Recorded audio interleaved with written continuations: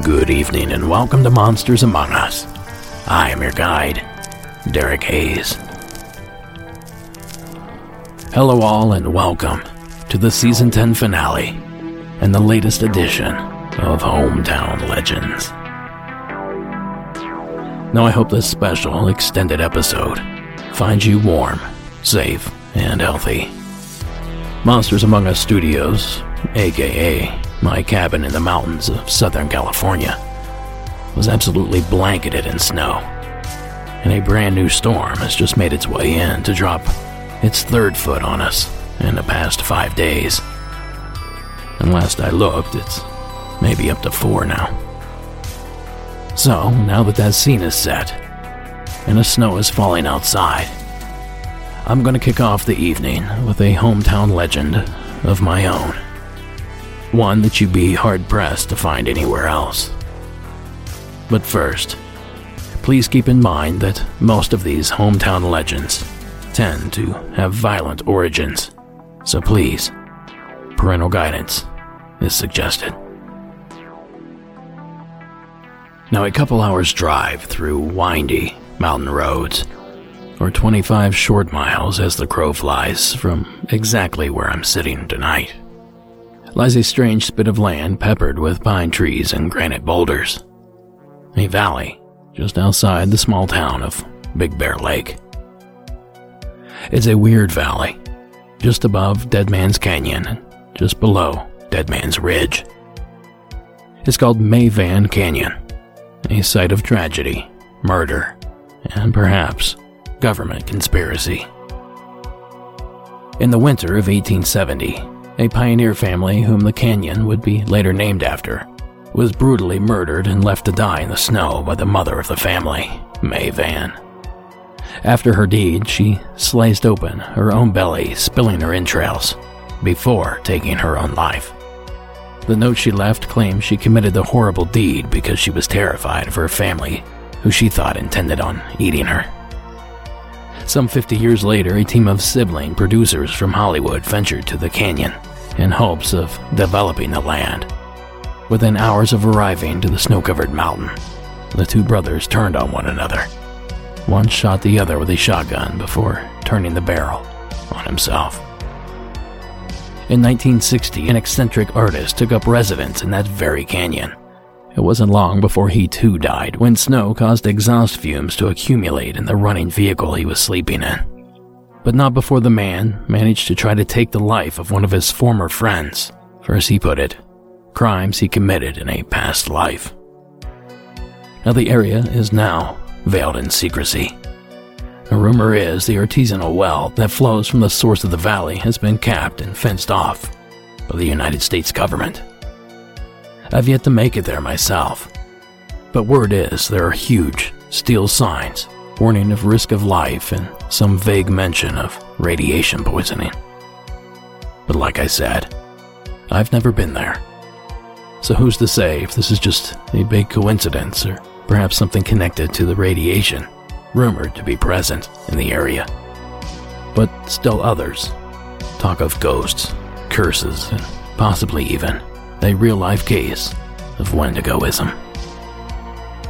Now I'll let you decide, but maybe wait for a nice, sunny, warm day to do your digging.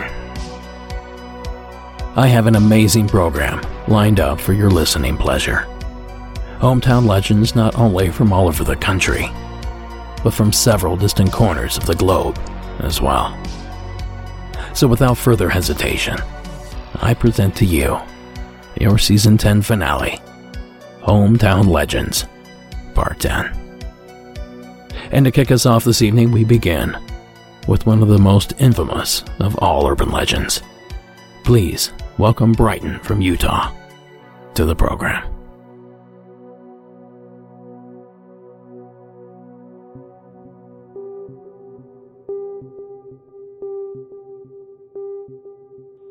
Hi, this is Brighton again. This is another kind of hometown legend story. There's this place in Utah, and it's called Gravity Hill. And all the teenagers know about Gravity Hill. All the teenagers go to Gravity Hill to check it out. What it is the legend behind it is you go to this hill that's kind of in the middle of nowhere. It's out really west in Salt Lake City. There's not much out there. There's a small town out there, but you pull up to this hill, and it kind of starts under a bridge, and it's a pretty steep hill. And you put your car in neutral, facing up the hill, and your car will just start going up the hill. And this is actually a really true thing. It really does happen.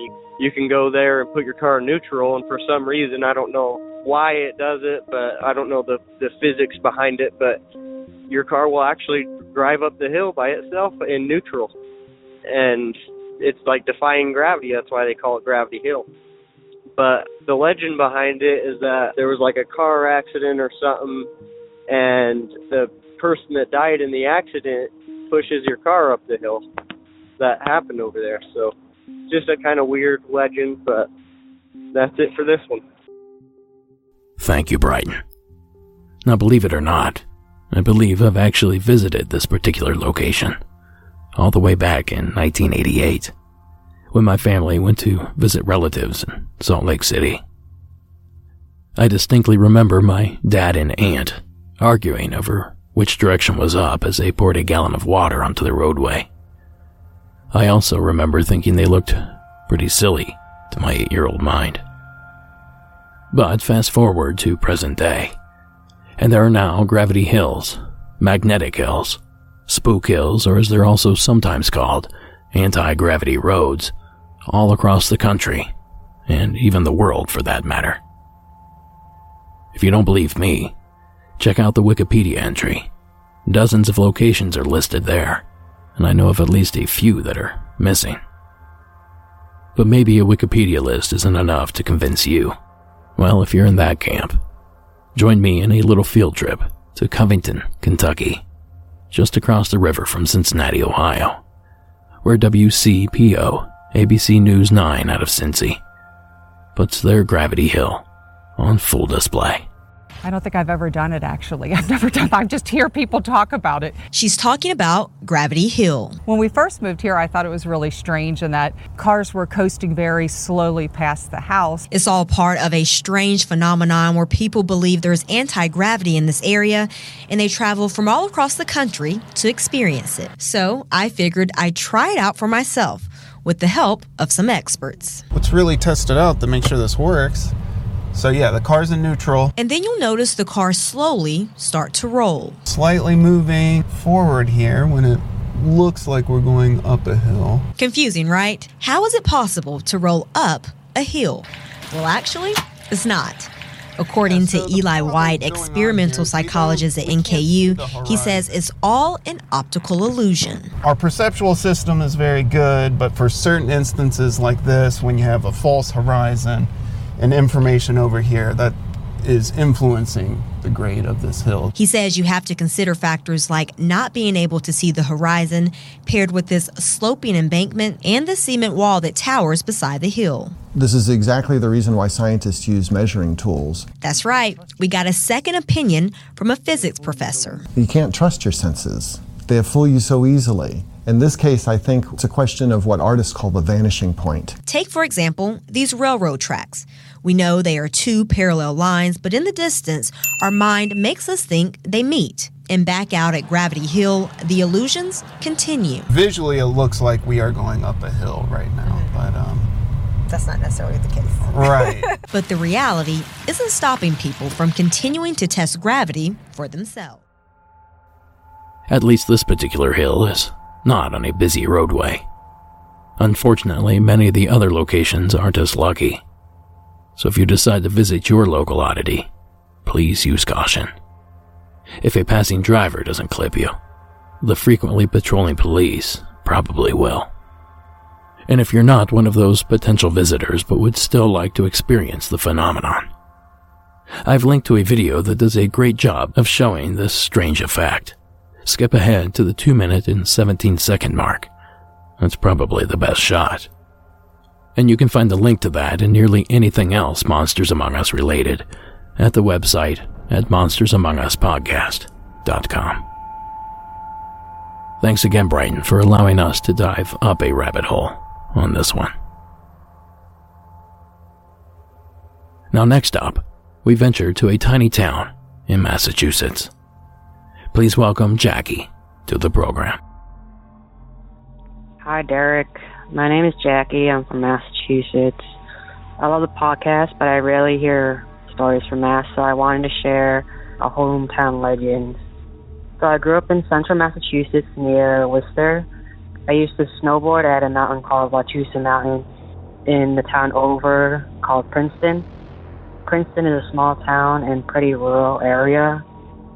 So I was on snowboarding at Wachusett Mountain as a kid, and people would always talk about this legend called the Legend of Lucy Keys. So as the legend goes, back in 1755, Martha Keys, the matriarch of the Keys family, sent her 2 older daughters to the lake at the bottom of the mountain to get some sand used for cleaning. The youngest daughter, Lucy, followed her sisters down the mountain, but once the older sisters realized Lucy followed them, they sent her back up the mountain. While heading back up the mountain, Lucy vanished. A frantic search was carried out, but the girl was never found. It was said that every night Martha Keys would go out into the woods to search for her daughter, yelling, "Lucy." She drove herself insane looking for her daughter and died in 1786, not knowing what happened to her. It is said that to this day, people have heard the voice of Martha yelling Lucy in the woods of the mountain and hearing crying also coming from the woods. It is also reported that a little girl's ghost can be seen, or people have seen small child's footprints in the snow when they're hiking or at the resort. It is also said that Martha Keys haunts the old cemetery in Princeton, where she is buried. Back in 2006, a movie called The Legend of Lucy Keys was released. It was directed by the owner of Wachusett Mountain. The movie was shot in Princeton, and there was reports from the crew of strange happenings like seeing orbs and mist. There are 2 theories as to what happened to Lucy. One goes that the neighbor on his deathbed confessed to the murder of the little girl and stuffed her in a hollow log in the woods because he and Lucy's father had some property dispute going on. The other theory is that Lucy was kidnapped by Native Americans and lived with a Native American tribe for the rest of her life. It is said that some travelers near the Canadian border came upon a tribe with a white girl living with them, and the girl didn't know English, but said that she came from Wachusett Mountain. So it's not really known what happened, but those are the 2 main theories. Every time I've gone to the mountain, I've never heard anything or experienced any ghostly happenings, but snowboarding at night on the mountain is definitely kind of creepy. There's always some weird vibe I always feel, especially going on to the top of the mountain where it's more wooded and there's less light. I love the podcast. Thanks so much for all the hard work you do, and I hope you can use this story. Hope all is well. Bye, Derek. Thanks, Jackie. This tale reminds me of the Oman Massacre and subsequent abduction and enslavement of the daughter of the family, Olive Oatman. In 1851, the Oatmans were traveling from Illinois to California with a company of Mormon pilgrims when the convoy was attacked by a band of Native Americans. Many in the groups were clubbed to death, but 14-year-old Olive and her younger sister Mary Ann survived as captives of the Yavapai people. She spent a year with them before being traded to the Mojave people from my area here in Southern California.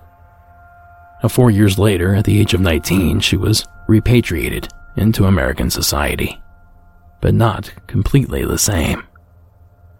Although very little is actually known about her time with both tribes, she did return with a very large and distinctive blue tattoo on her chin.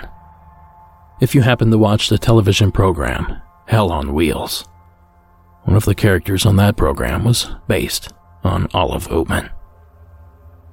And another interesting tidbit to end this story: the town of Oatman, Arizona is also named after Olive's family and the events that took place there some 20 years before it was founded.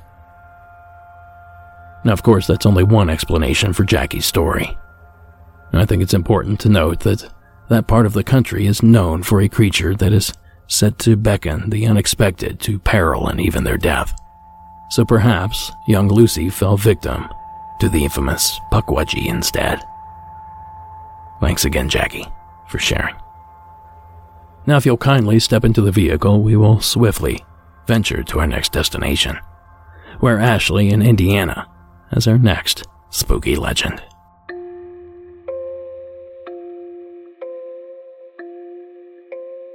Hi, Derek. This is for your Hometown Legend show.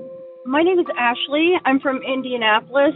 I was calling to tell you this story about a hometown legend known as the House of Blue Lights. Back in the 70s, my mom was in the high school with all of her friends. It was like a Halloween tradition for them all to drive to the north side of town to see the House of Blue Lights, because it was pretty eerie, I guess, to drive down into like a little bit of a country-esque wooded area of town and then see this house that was all lit up with blue lights. Well, the legend was that the man that lived there, she didn't know his name, but I know now that his name was Mr. Test, T-E-S-T. The legend was that his wife passed away and he put her into a glass coffin in the solarium or greenhouse area of his home, and then he surrounded her in blue lights to, quote, keep her memory alive forever. So it was a neighborhood thing for many years for kids to go up there at Halloween, look around the House of Blue Lights to see if they could see the man's wife in the glass coffin in the front window.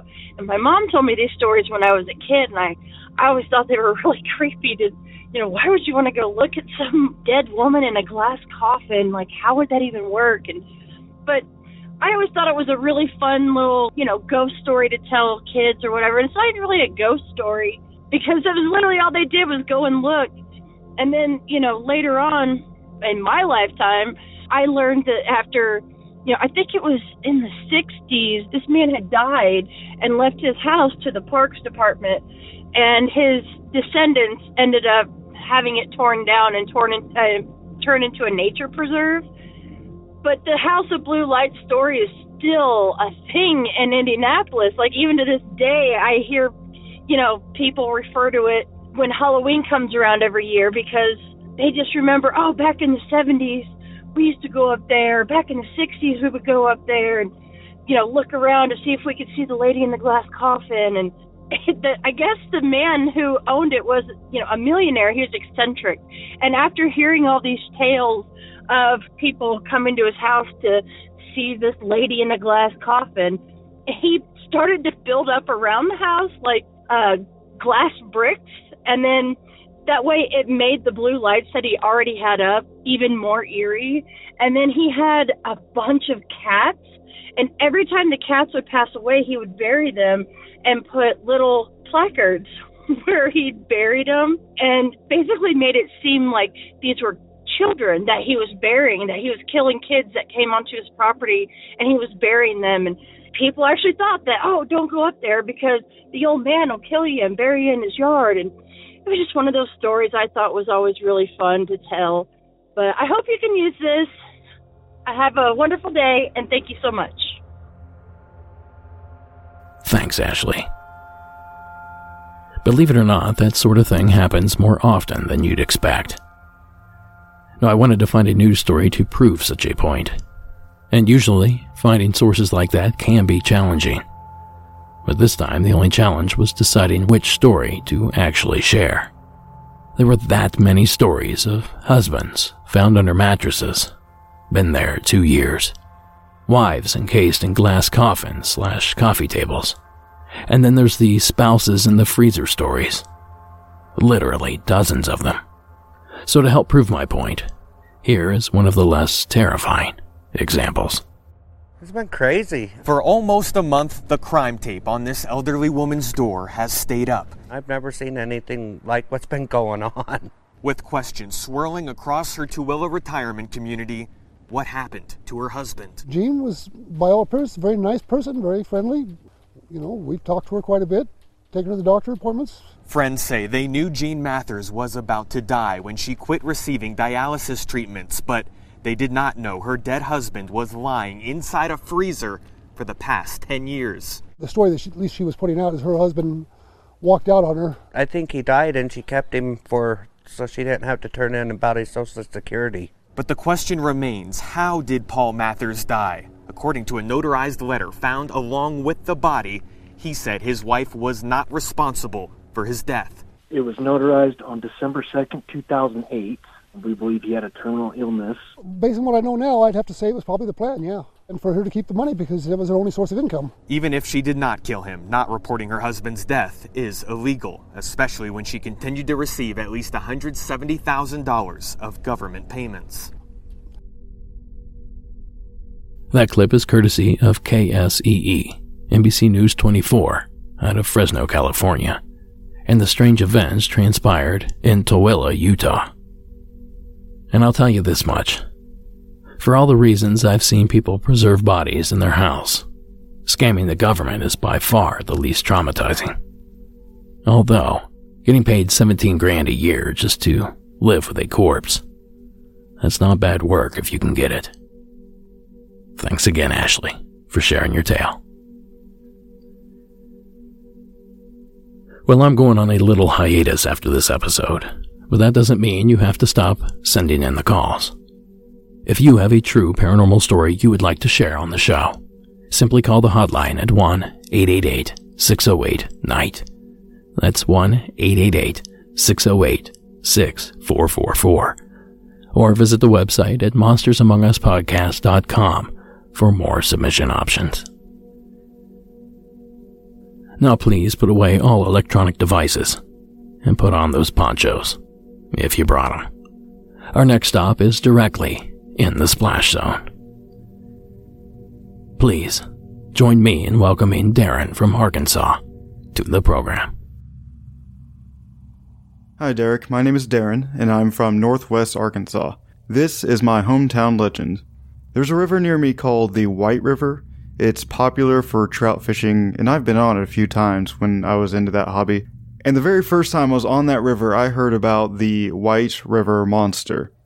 And when I asked about it, it was described to me as a giant white catfish bigger than a boat. So, of course, I kept an eye out for it whenever I fished there. I decided to do some research on the White River Monster later on, and it's a much older legend than I thought. First officially cited in 1915, the creature was described as having grayish skin and as wide as a car and 3 cars long. They started making a huge net to catch it, but they never ended up finishing it. It popped up later on in 1937 and began a full-on hunt for the monster, which of course was never caught or killed. And then in 1971 it showed up again and was described as a creature being as big as a boxcar, a bony protrusion on its head, and smooth gray skin that was peeling. It was even said to make a sound like the combination of a horse's neigh and a cow's moo. And interestingly, in 1973, the Arkansas state legislature signed a bill into law which created the River Monster Refuge in eastern Arkansas, which made it illegal to harm the monster in that part of the river. As far as what it was, theories range from a giant catfish, which are somewhat common in Arkansas waters, but definitely not as big as this creature, to elephant seals to Florida manatees. The manatee explanation is my bet, as the White River Monster links to the Mississippi River, which of course links to the Gulf of Mexico, which is right in the habitat of the Florida manatee. So that's it. Not really a personal sighting, though I certainly tried. I thought the history behind the White River Monster was interesting, and I hope you did too. Thanks for the awesome show and all that you do. Thank you, Darren. One of the things I like most about Hometown Legends is all the sea/lake monster entries. Sure, we get a few peppered in throughout the season, but the brunt of them fall here. And rightly so, I suppose. After all, many of these monsters do sound legendary. And like most monster flaps, there has to be one big sighting to jumpstart a search, or as in this case, revive an old one. This is a map of Arkansas, and this would be Newport. Many sightings had taken place right here in this bend of the White River, of the White River Monster. In July of 1971, you have the Richardson-Odie report. They described this creature coming up underneath their boat and then feeling like this creature was out to attack them. It lifted their boat out of the water, so apparently they were riding on the back of this creature. It's the size of a railroad boxcar. Cryptozoology legend Loren Coleman, ladies and gentlemen. So that 1971 sighting really seemed to put the creature and the White River back on the map. But wouldn't you know it, this wasn't the first big sighting of Old Whitey. I guess that's what the locals nicknamed the creature. In my research, I unearthed a brief story about another, quite similar incident, some 155 years previous. While most reports of the White River Monster describe it terrorizing fishermen and boaters, some believe that this creature might have even had an impact on our nation's past. Far more than just a regional legend, some even claim the White River Monster might have affected the Civil War. At that time, the White River was a major transportation route, and according to local lore, the monster was believed to be responsible for overturning a Confederate munitions boat. Now, both of those clips are courtesy of Animal Planet's Lost Tapes. Tipping a munitions boat. That's quite the feat for a creature many claim does not exist. But like Darren said, if you look at the White River on a map, it doesn't take much of an imagination to picture some sea-dwelling creature traveling up the murky depths. And if I may do so, I'd like to toss in another contender in regards to logical explanations. We've discussed a few times about bull sharks traveling as far north as the Great Lakes. I'd imagine the White River would be a cakewalk in comparison. So perhaps a bull shark is to blame. A nice, big 10-footer. Thanks again, Darren.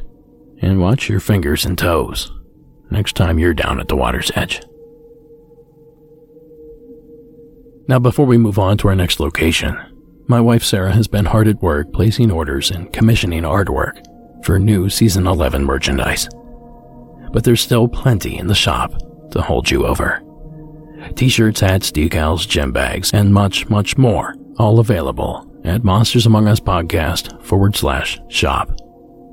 And we've heard your request for patches and pins.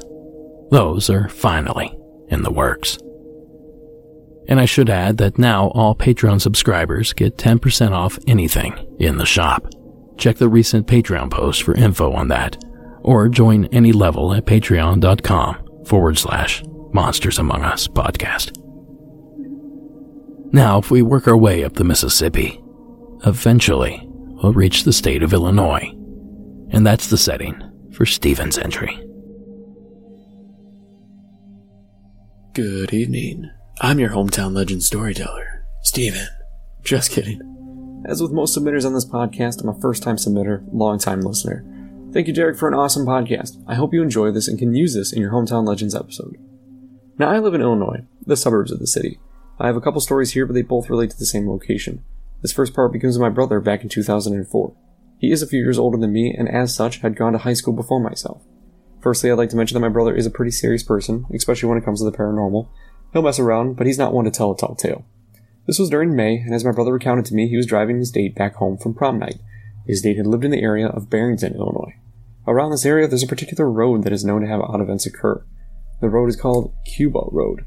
Unbeknownst to him, when he was driving down the road late at night, but a clear night, no storms or fog in the area, as he told me, quote-unquote, it was like someone had drug a white sheet clear across the windshield.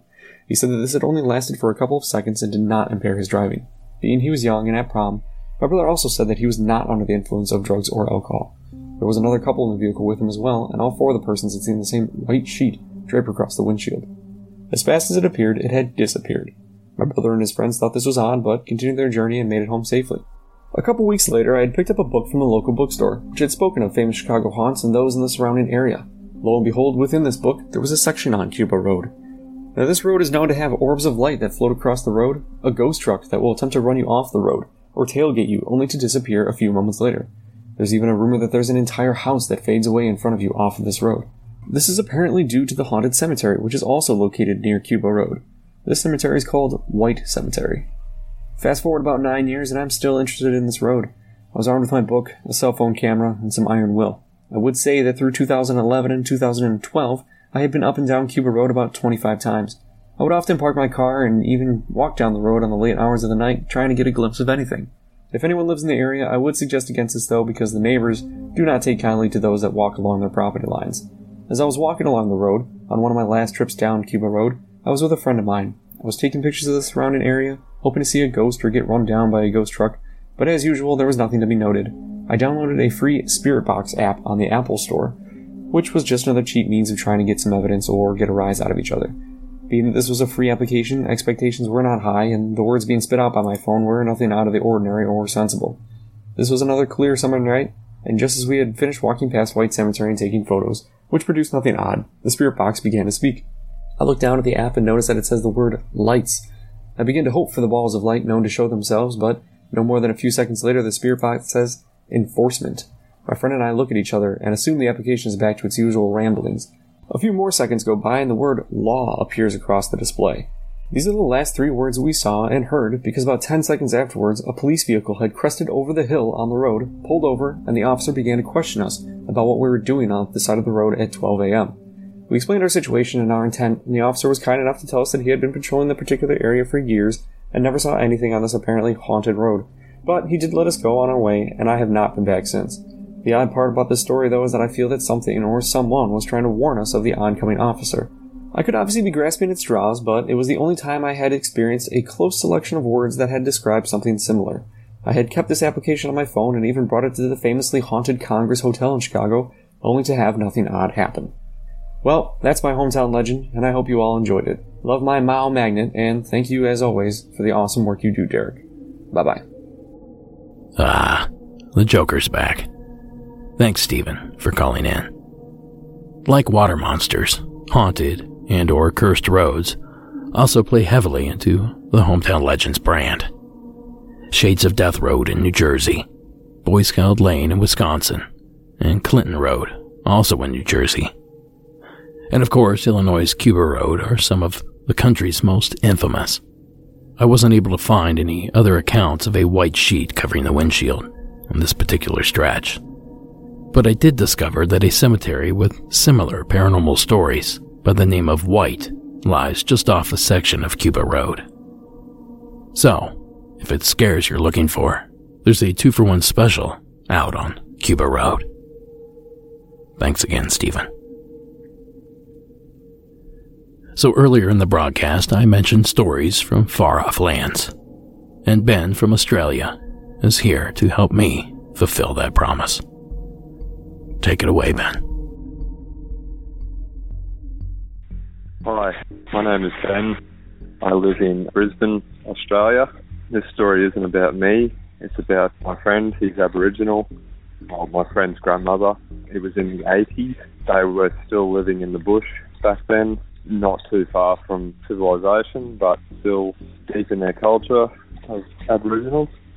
And basically, his grandmother told him stories about what used to happen out in the bush, all sorts of weird things. One time, a small boy went missing. They were having a fire out in the bush. When out of nowhere, something invisible dropped from the trees, picked up a small boy, and all they could hear is the boy screaming as he got taken into the treetops. They were screaming for his name, calling for him for hours, and they heard whimpering after a while, and they went around the back of these trees, tree line basically, and found the boy huddled up in sort of this weird webbing. He had no idea how he got there. He had no idea what happened. He was just whimpering, just sobbing for his mother, calling for his mum. They could not explain that to this day. Very strange. Another story from his grandmother. The elders in the tribe always told her not to go down to the river at night time. Bad things happen down there. Never come back. Now, this isn't where crocodiles are local. This is in Queensland, southeast Queensland, so there's not crocodiles really lurking down here. But she said she went down to a river one night and basically saw a large serpent. It was huge, like a dinosaur size, hopped out of the water, in, out, and then submerged back down to the deep. Another time, she went down to the water. She saw an Aboriginal woman in a white dress, like a wedding dress. She was in the water, standing up knee-height. As soon as she saw the woman, she started to walk backwards into the water and just submerged herself deep into the water and was never seen again. And this isn't the first time that this has happened in Aboriginal culture. They see Aboriginal women in white dresses all the time. Some of them are singing gibberish. It's just like an unknown tribe language. I'm not sure. But anyway, I've got more stories about my friend and his tribe. I'll call back another time. Thank you. Thanks, Ben. It's up there in them trees. Was that the predator that attacked the child? Or our friend, the Glimmerman? Mayhaps. This talk of the outback and the Aboriginal people has me thinking of one of my favorite hometown legends from down under. The Megalania prisca, or the ancient giant butcher. Megalania, the largest reptile that has shared the earth with humans. It was 100% a meat eater, its meals alive or dead.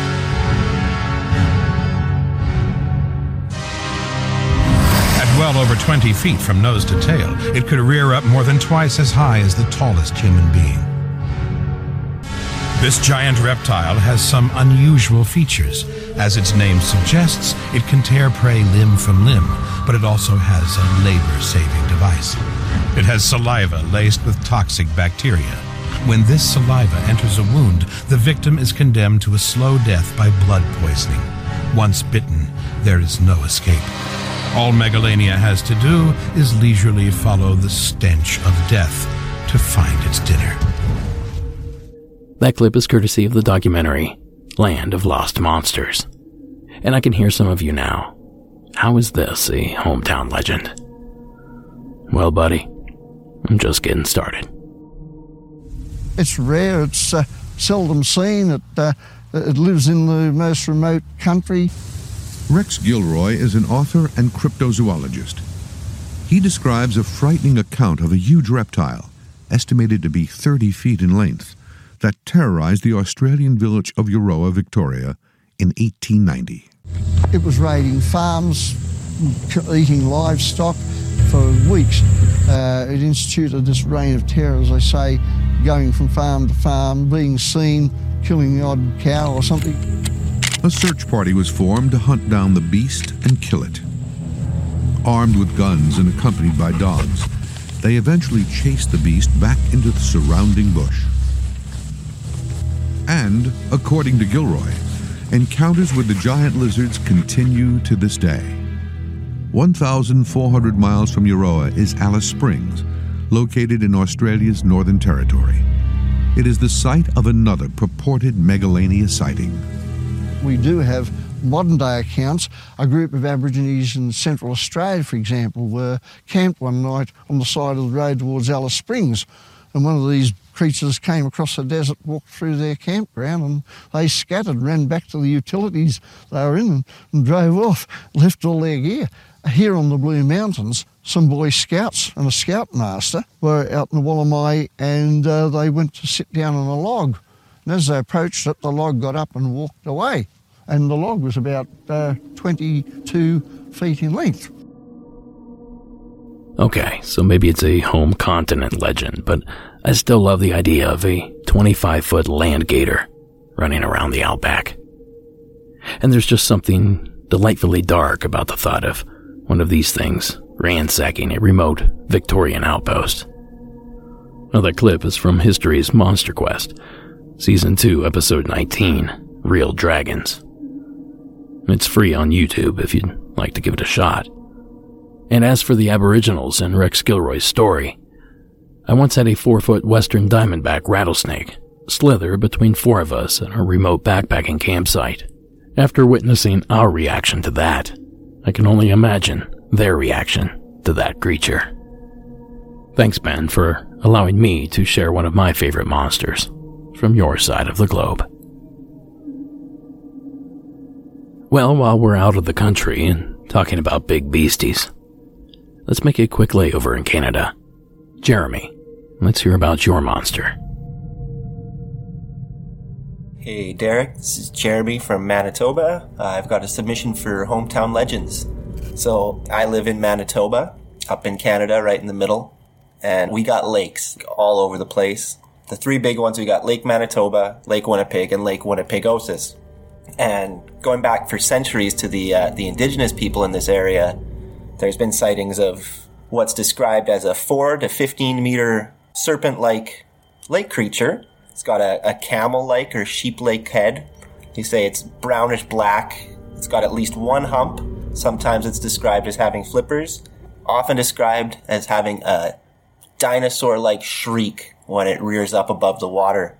So, as I mentioned, this creature's been reported for centuries, and it's debated whether there's one or multiple, because it's been seen in all 3 of the major lakes there.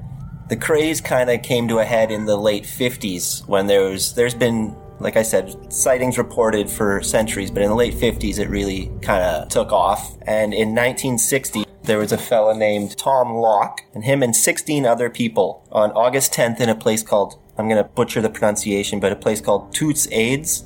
They reported seeing 3 lake creatures out on Lake Manitoba. At that point, it was deemed Manipogo. And like I said, it's debated whether there's one Manipogo or whether there's a different one in Lake Winnipeg, which they call Winnipogo. Obviously, the names are kind of taken from Ogopogo. I think they could have tried a little harder on the naming convention there, but it's just a personal opinion.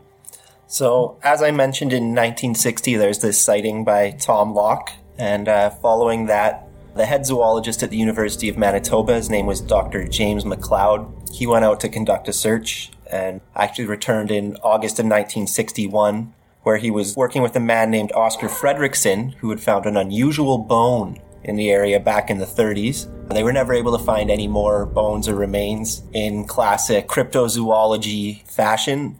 That original bone was destroyed in a fire, so it no longer exists. So there is a theory about what Manipogo might be, and it goes back to, like a lot of sea creatures, it goes back to the dinosaur times. In the Cretaceous period, it was just a big lake in this part of the world. And actually, not far from here, in a town called Morden, they found the largest ever mosasaur ever found in Canada. His name's Bruce. He's 13 meters long. He was found in 1974. And then a couple of years later, they found Susie the mosasaur. These are mosasaur fossils, obviously not living mosasaurs.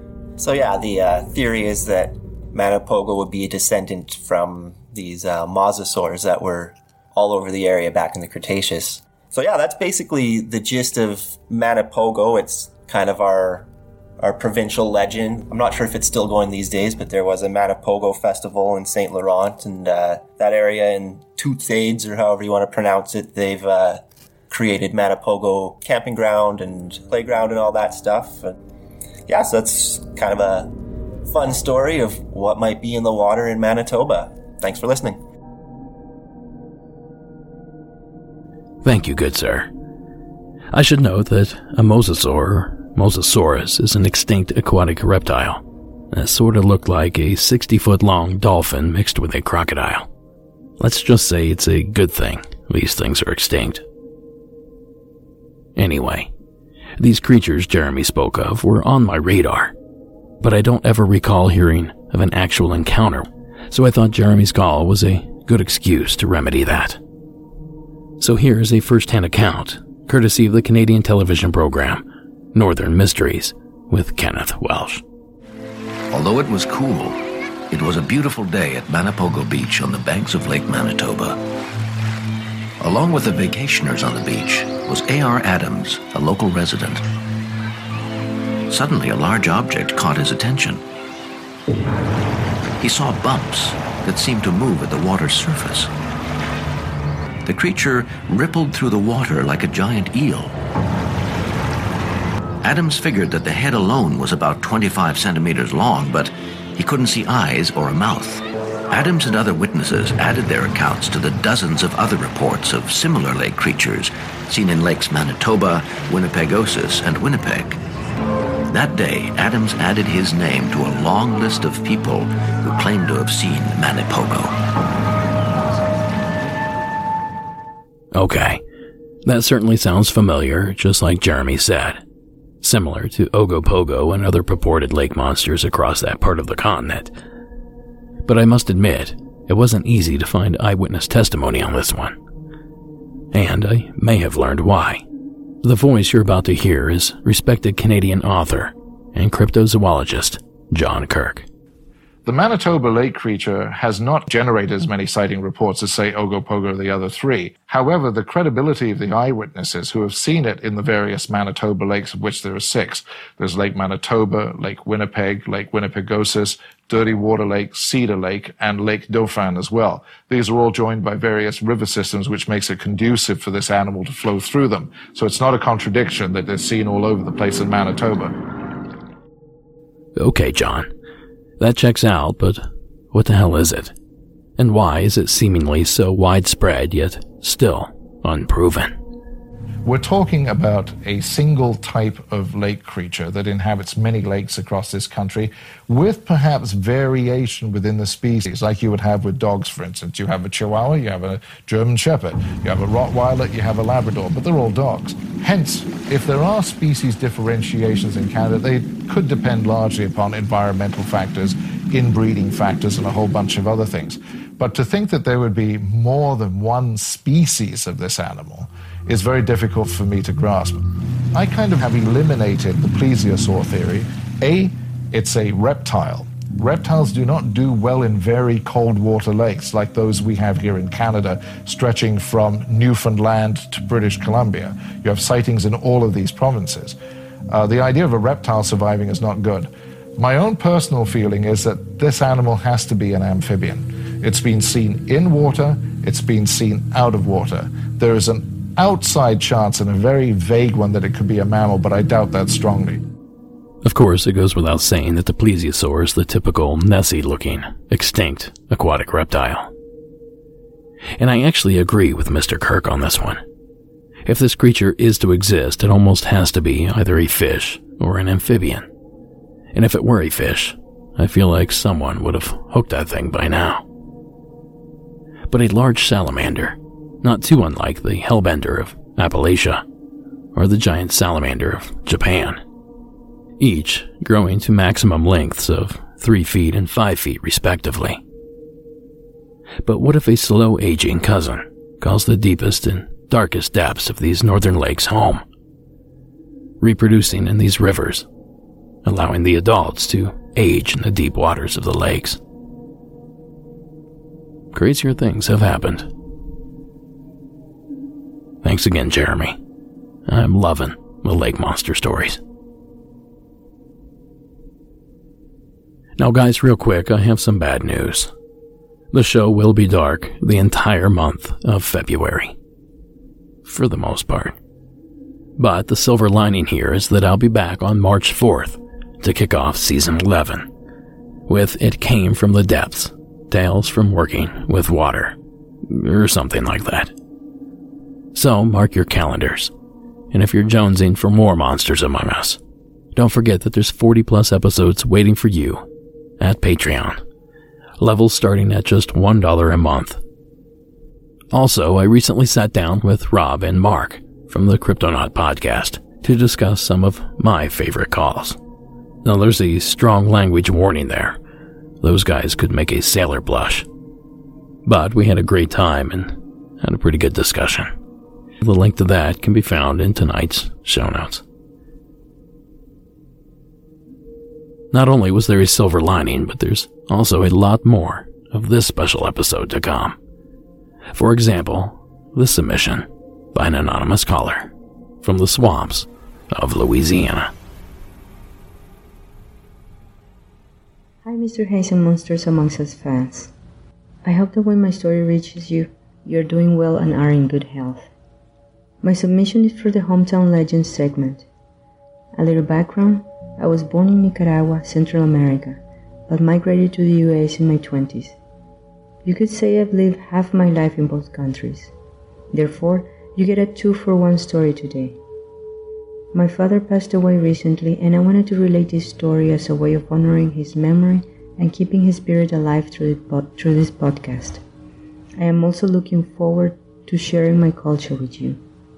I am from Managua, the capital of Nicaragua. The city's most important supply of potable water is obtained from the Azozosca Lagoon, situated west from the capital. The lagoon has volcanic origins. Its name means blue water in Nahuatl, the language of the indigenous tribes from the Pacific region of the country. The lagoon has beautiful pictographs on its sides. There's a legend attached to them and the lagoon, the legend of La Serpiente Emplumada, or the feathered serpent. Legend has it that the feathered serpent is a god guarding a mythical temple full of treasure sunken deep within the waters of the lagoon. If the image of the serpent feels familiar, you're correct. It's a representation of the god Quetzalcoatl. You see, the populations of the Central and Pacific regions of Nicaragua are of northern Aztec origin. Nahuatl is considered an Aztec dialect, and the people were subject to the Aztec Empire. There's a park called Las Piedrecitas, or the Little Pebbles, next to the lagoon. My father used to take me there as a child. One time, he took me on a weekday during the morning. He was supposed to take me to school, but I guess he decided to make it an exception that day. I was confused as to why I wasn't at school, but at the same time I was elated that I got to roam around free of schoolwork. He bought me botonetas, a type of candy similar to M&M, and told me about La Serpiente Emplumada. He pointed to the pictographs and told me how, if you look closely, you can see waves splashing around in the lagoon. That was the serpent, he said.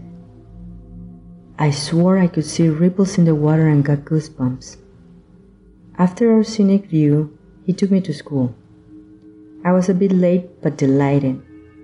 There are many species of fish and other animals living in the lagoon, many of which are endemic. I'm sure my father's words stirred up my imagination, but to this day, I like to think that I saw a glimpse of the feathered serpent. My second story is one of my favorites because, unlike most stories about cryptids, it was a real-life animal what gave birth to the legend. Currently, I reside in Louisiana.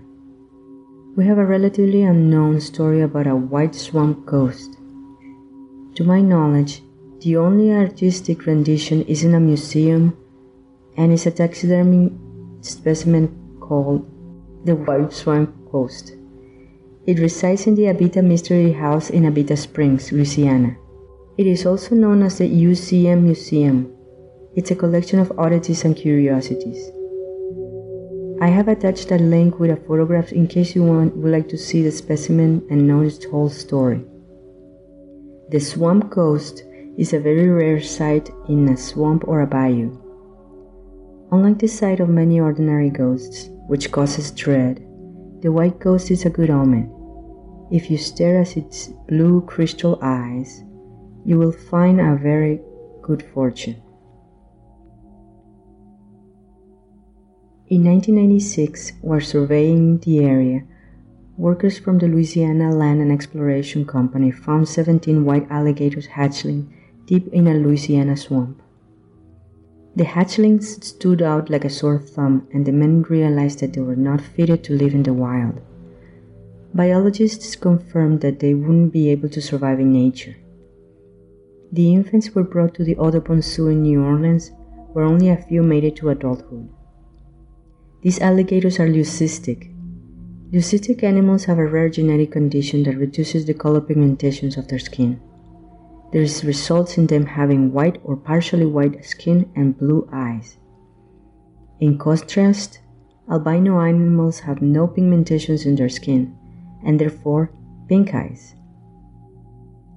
It is this blue-eyed characteristic that drives the belief that the swamp ghost story originated from spotting one of these very rare alligators. While it is difficult for a regular gator hatchling to reach adulthood, it is near impossible for a baby with leucism. This would make them a very rare and therefore lucky sight around the swamps.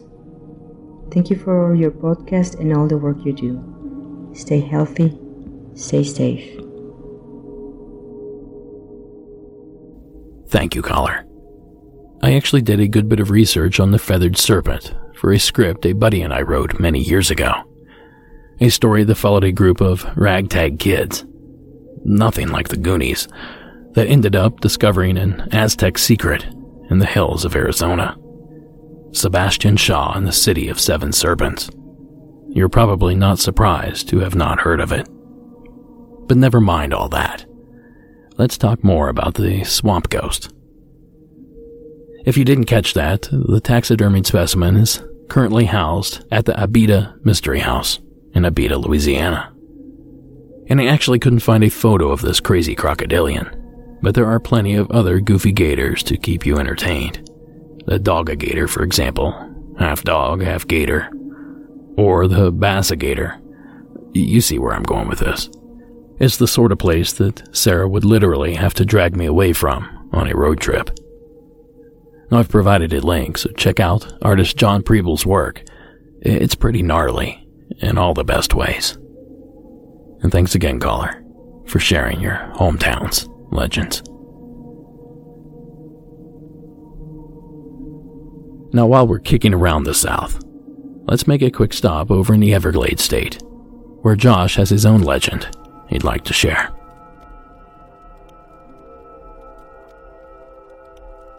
Hey Derek, this is Josh calling from Brooklyn, New York. Calling for your local legends segment. The story is about when I used to live in Florida. I grew up around the Tampa Bay area and spent most of my younger years in a small town called Lutz, which is about 20 minutes north of Tampa. But basically, I lived in Lutz at the same time that they started filming the Edward Scissorhands movie, and I think they filmed the majority of it in that town. The neighborhood where they actually painted all those houses in weird colors and everything, that was actually about 5 minutes down the street from me, and those are actual people's houses that they did that too. Like my friend, his mom was a dog groomer, and she got the job to cut the dog's hair for the movie, so it was kind of a big deal, especially in the tiny town that we lived in at the time. So I'm mentioning that movie because by the time I turned 16, my parents moved actually a little further north outside of Lutz to the next town north of us called Wesley Chapel, which was part of the Zephyr Hills area, put it in context. And that's when I was 16. And that area was kind of like where people basically just buy property and build just weird homes. And, you know, being that it's Florida, you can imagine that there's a lot of weird stuff out there. So, you know, one house would be a very boring stucco, you know, block home, and then the next would be like a really strange home-built mansion of some sort, you know, that looks terribly put together. But after moving there, I heard little rumors from different people, basically who would say, oh, do you know about the Warlock, or have you seen or heard about the Warlock? And I'm like, what are you talking about? What Warlock? I was going to high school, but I actually went a lot further from there, so there were no local kids that I went to school with from my area. So it took a while for me to kind of get the full story. But basically, just 4 doors down from me, but because this was such a wide expanse of, of terrain where the houses were pretty far apart. But past my house 4 blocks down, there was a home built by a practicing witch, a male witch, who was known as the Warlock. And at this point, he had actually died. It was just his wife, I think, living there and his kids. What's strange about it is, once I found out about it, I had to, walk by the house and get a glimpse of what it was. And the front yard of this guy's house, he was apparently some kind of artist where he built all kinds of sculptures out of cement. And so his yard was super creepy, and it was riddled with these weird stone sculptures of strange figures and monsters and characters coming out of the ground. His mailbox was made out of cement and was some kind of creature. There was an archway made out of cement. And as time went on, my mom, her therapist, was some kind of holistic therapist of some sort. She said she studied with the Warlock when he was alive. She said she went to a dinner party at his house where everybody sat at a long, ornate table, and the Warlock had Great Danes as pets. He had 2 of them. And she said that the Great Danes sat at the table upright like human beings, on their butt with their hands on the table during dinner, just like people. And she said it creeped her out. That's my only insider information. But what's so strange about it is the parallel between the Edward Scissorhands thing, It's a long time ago for me now, so I don't remember the other rumors specifically about the Warlock and his family, but it's just so strange. You had this guy that he was ostracized from the community. I remember every Halloween, all the teenage kids would come around and throw parties across the street and try to break into his property.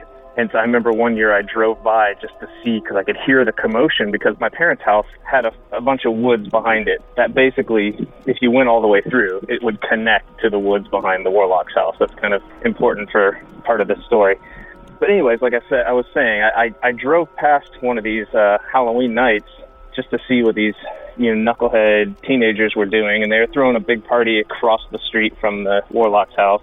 And I drove by quickly just to get a glimpse, and then on my way back I looked into the Warlock's property and all their lights were off, but at one point there was a slight clearing between the trees, and I could see the figures of 2 men standing on the roof with shotguns on top of the Warlock's house, probably his 2 sons protecting it from whatever these kids were going to do, or if they're going to ever break in. Anyways, the local legend of this Warlock was just so strange that I lived next to while they're shooting Edward Scissorhands, and it's such a peculiar story to begin with. And I've never heard anybody make this comparison, but there's obviously some kind of connection that this was about 10 minutes drive apart from where they shot Edward Scissorhands to where this Warlock guy lived, who is this ostracized weirdo who, was an artist and made strange sculptures in his front yard. And anyways, anybody who grew up in that area knows about the Warlock, but I've just never seen any comparison made between the Edward Scissorhands thing. But another interesting thing is one of the sons built a house right next to the Warlocks, and it's completely buried. So the house is it's a mountain with trees coming out of it. And then if you look closely, you'll see a little stovepipe from their fireplace coming out at one point, and an antenna. But anyways, it's Florida. I'm sure there's hundreds of stories like that, but that's my local legend. And thanks for your time, and I love your show, and I have listened to every episode at least twice. Take care, and thanks again. Thanks, Josh. Edward Scissorhands is, hands down, one of my favorite movies.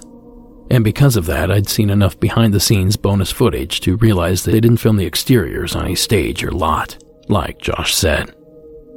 That community was actually paid to paint their homes pastel for the film, though I'm sure the option to paint them back was also in the contract.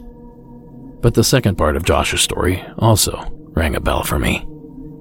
And at first I thought he was going to tell us about a different place altogether. Homestead, Florida's infamous Coral Castle.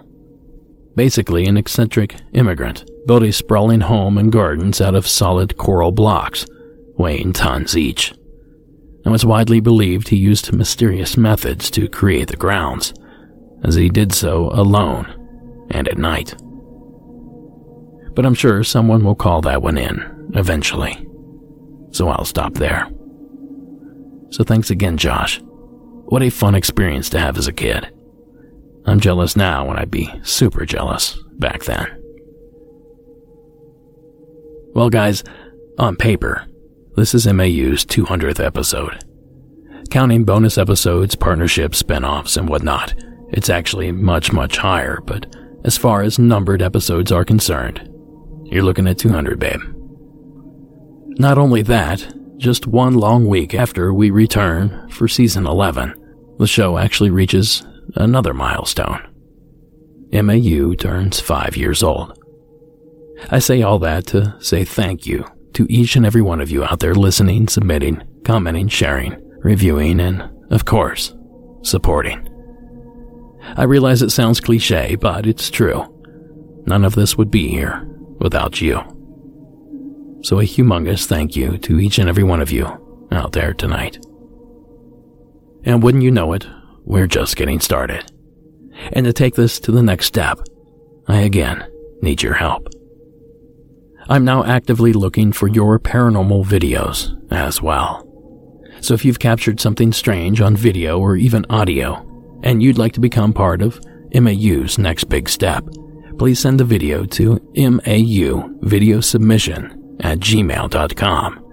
mauvideosubmission@gmail.com. Now, because video ownership is a complicated situation, you can be rest assured that I will contact each video owner prior to any use, so no one has to sue anyone else. I hate that part of all this stuff. Anyway, I'll have more info on all of this after the launch of Season 11. Until then, send me those clips. Now quick, get in the car. We're headed to Michigan to talk to Joe about a haunted road. Hello, Derek and listeners. This is a call for the Hometown Legends episode. My name is Joe. I'm calling in about a haunted road from the very town I currently reside, Milford, Michigan. I was originally looking up paranormal places to go, check out, and investigate. When I found out about a haunted stretch of road just a couple miles away from where I live.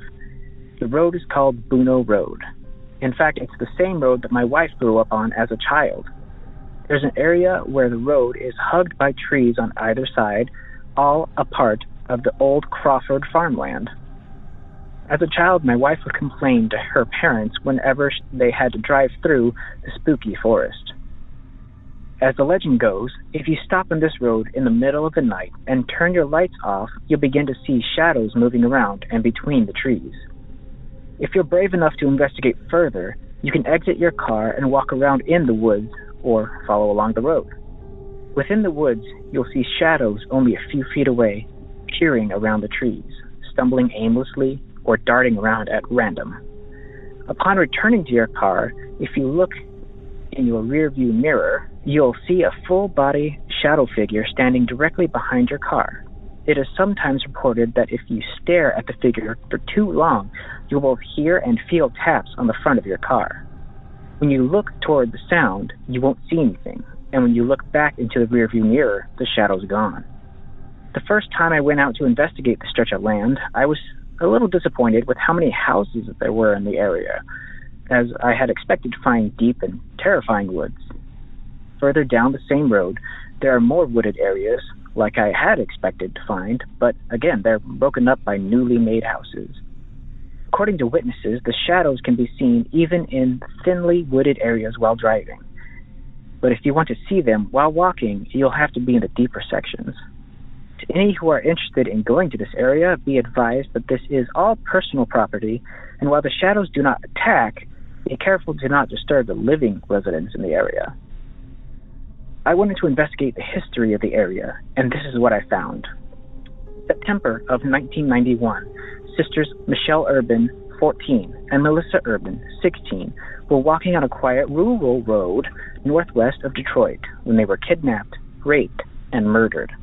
A third victim, Tammy Marie Villanueva, 18 years old, vanished around the same time. In January 1992, Cynthia Jones, 16, disappeared from the same area. May 1992, a habitual criminal by the name Leslie Allen Williams was arrested. Upon his arrest, officers found a woman locked in his trunk. He had just kidnapped the woman in broad daylight in plain view of witnesses. He was immediately charged with attempted murder, attempted rape, and the kidnapping of the woman. He showed early signs that he was guilty of further crimes. During that same month, the body of Villanueva was found in a field 35 miles from Detroit near Buno Road. Friends of Williams told the police that he frequented that area. Upon being confronted with this new information and newly found body, Williams confessed to the killing. He also confessed to killing Cynthia Jones and the Urban Sisters. He buried the Urban Sisters near a cemetery in Fenton, Michigan, not too far north, and Cynthia Jones in the woods on Buno Road. At least 2 of his victims were raped and murdered in the woods on Buno Road.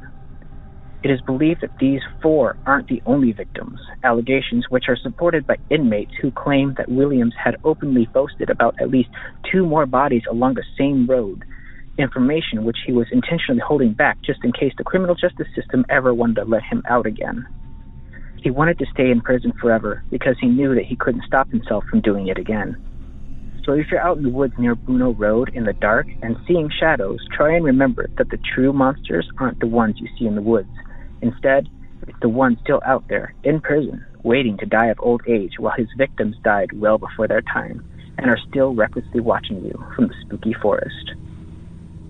So if you couldn't tell, I had written that down as I get pretty nervous when talking, and I wanted to make sure I had everything checked off. Now, as I read that, I am actually currently on Buno Road. I had stopped here because, ambience, whatever you would like to say, but I didn't plan on getting out of the car, but I figured I would anyway. When I first parked here, I could swear that I had seen a shadow down at the end of the road, standing in the middle of the road. And now it's gone at the completion of reading that story. There are definitely deer around, and I'm not sure if it's just the story or the shadow figure I saw standing at the end of the road, but it definitely feels creepy out here, and it definitely feels like you're being watched. And if there's anywhere in the woods that you feel that, you're probably going to get some stories of any kind, but the fact that there's physical evidence of drama in the area adds extra credence to the stories. There are a few people who I have interviewed a little bit. They all do agree that the area is not just creepy, but you do just randomly see shadows, and not just deer or the other random little animals we have out here, as we don't have many big ones other than coyotes and some wild pigs. People reportedly see tall figures, just shadow figures, most of the time just standing there. I believe there was a call given in about the Dogman sighting in Milford, which is creepy nonetheless, but I haven't heard of any sort of stories of that around this area specifically. Anyway, I hope you enjoyed the story, and perhaps I'll call back again.